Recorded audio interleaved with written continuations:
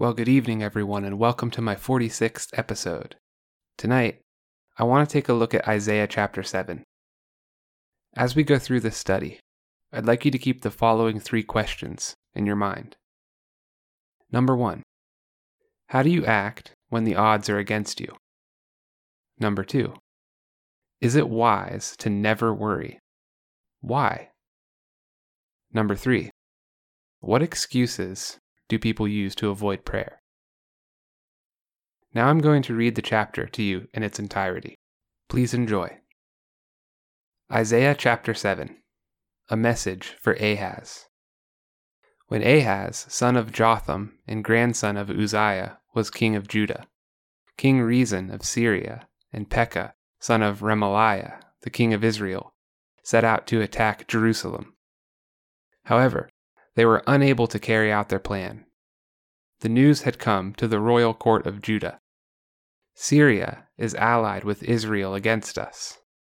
So the hearts of the king and his people trembled with fear, like trees shaking in a storm.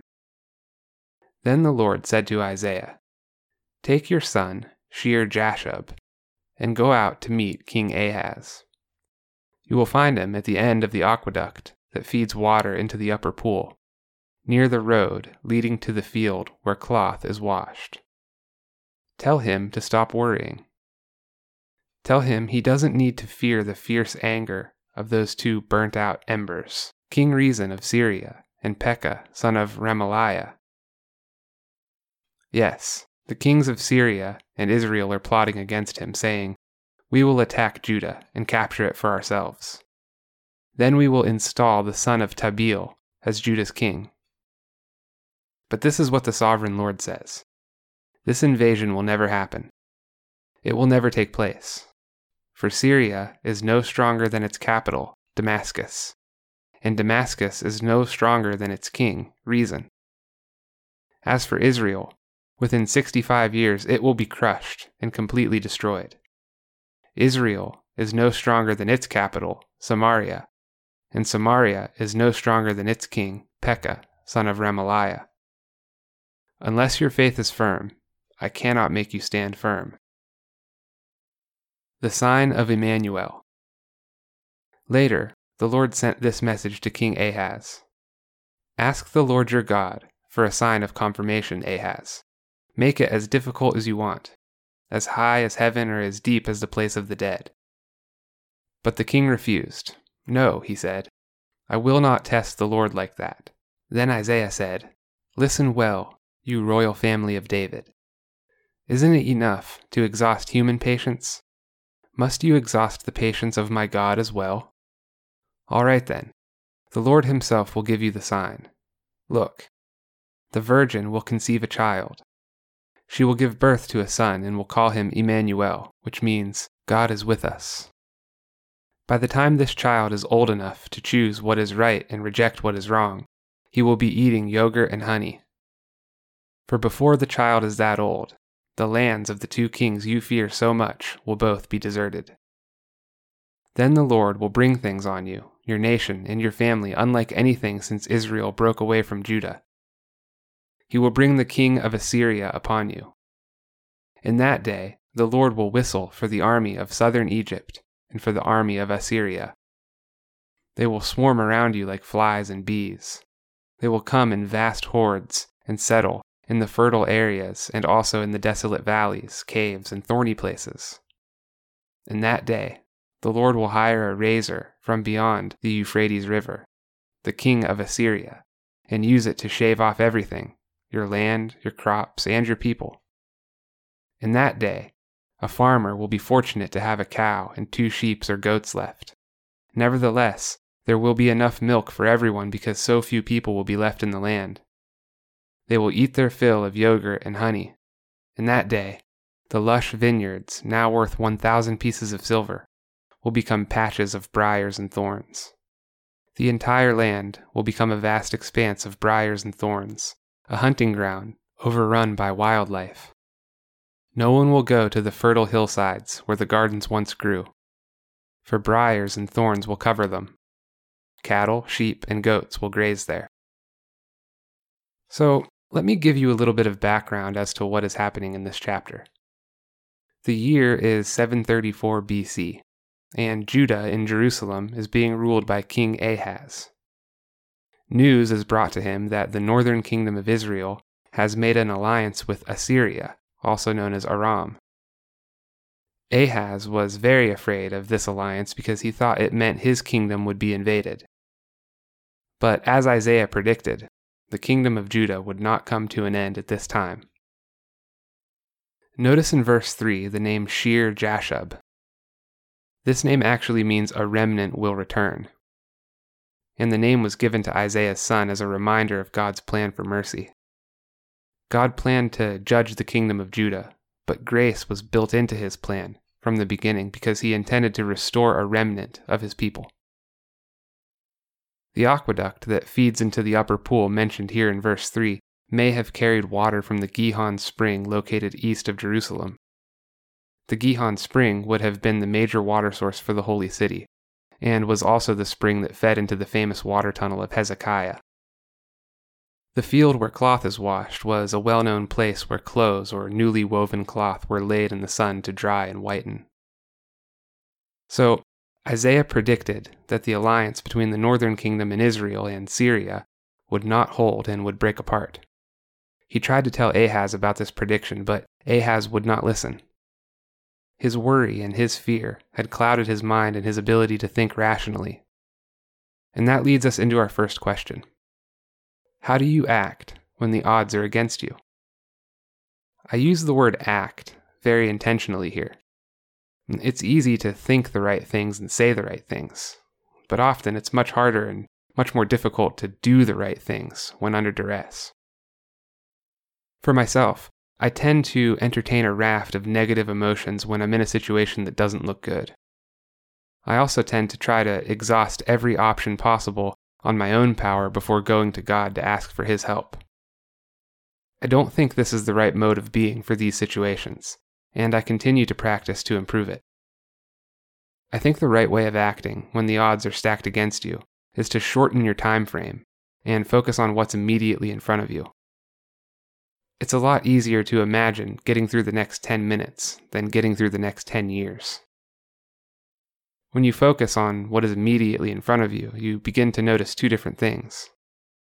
The first thing is that there are many opportunities within your arm's reach to make improvements to your situation. And maybe you decide to clean up the mess on the counter or the coffee table that's been nagging at you for the past week. Things like that.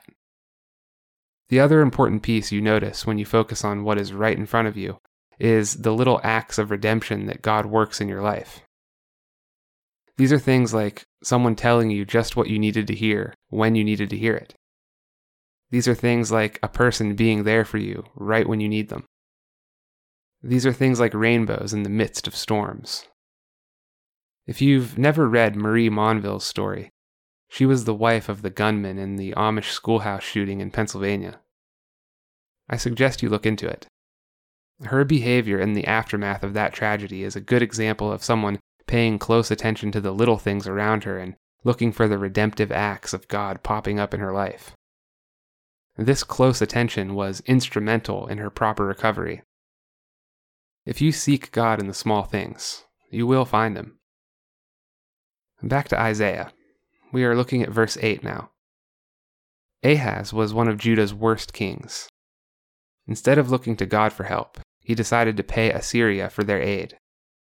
This didn't work out, and in 722 BC, Assyria conquered Samaria and the northern capital of Israel. In verse 12, God tells Ahaz to ask for a sign, any sign, so that he might believe. Ahaz responds by saying he will not test the Lord. Ahaz is trying to cover up his own unbelief with piety here. And truthfully, Ahaz just doesn't want to know what God has to say. It's not uncommon for people to do this when it comes to prayer. And that leads us into our second and third questions. Let's take on the second question. Is it wise to never worry? Why? To answer this question appropriately, we need to be careful with how we define worry. I would define it this way. Worrying is the mental activity that takes place after a person has done everything he or she can to prepare for something. So imagine it this way. The house you live in has a short circuit causing it to burn down and you lose everything. When you go to build a new house, you are very careful about the electrical work. You hire an excellent electrician who presides over everything, making sure all the T's are crossed and all the I's are dotted. Then you move into your new house. To worry would be to sit up at night, concerned with the possibility that your house might burn down again because of a short circuit, despite the fact that you know the electrician has done everything he can to make it safe. It's the safest house in the county, but you are still concerned to the point of feeling anxiety. That is worrying. I would say that it is never wise to worry. Take an inventory of all the things that you can do to maximize your well-being in any given situation, then do these things. Once you've taken action and you are prepared, let go of any extra worrying. Never let your worrying cause you to sin, like Ahaz did. Now remember, Ahaz has just passed up God's offer to show him a sign. Ahaz felt more secure with his money and power as king than he did with God on his side. His doubts and his worry has caused him to defy God and refuse to pray. Our final question is this. What are some excuses people use to avoid prayer? For myself, I tend to avoid praying about the things that are most near and dear to my heart. The things I really, really want. I'm nervous about praying for these things because I'm nervous God's answer will not be what I want to hear. So I tend to skip it altogether. I think this is partially motivated by my wanting to protect my relationship with God. If God denies me that which my heart desires most, how will I feel about God? I've certainly encountered people who could not get over this rejection. But I want to tell you guys, that is not the right way to think about this. We should be praying about everything, including our most intimate problems and desires. We need to trust the fact that God's will is perfect, and that He promised that all things will work out for good for those who love God and are called according to His purpose for them. So, if our hearts are broken or our dreams are crushed, that's how we know it is time to open our eyes and start paying close attention to what God might do. You can trust that He will act to bring out the good in any situation. But it's entirely possible for us to miss it if we aren't seeking Him. Just think of it this way.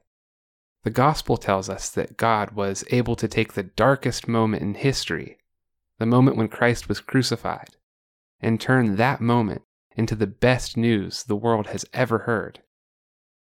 That by His death and resurrection, we might be reconciled to Himself by grace through faith in Jesus. God wants us to come home to Him. So, out of the darkest darkness, He produced the greatest light by which He might guide our paths back to Him. If you find this content valuable, feel free to share it and to use it in your own studies. If you'd like to support this podcast, you can do so at www.patreon.com/Michael H. Bond. There is a link in the description. Your generosity goes a long way to promoting the growth of this enterprise and the cause of free speech. Thank you all for joining me this evening, and I will see you in the next episode.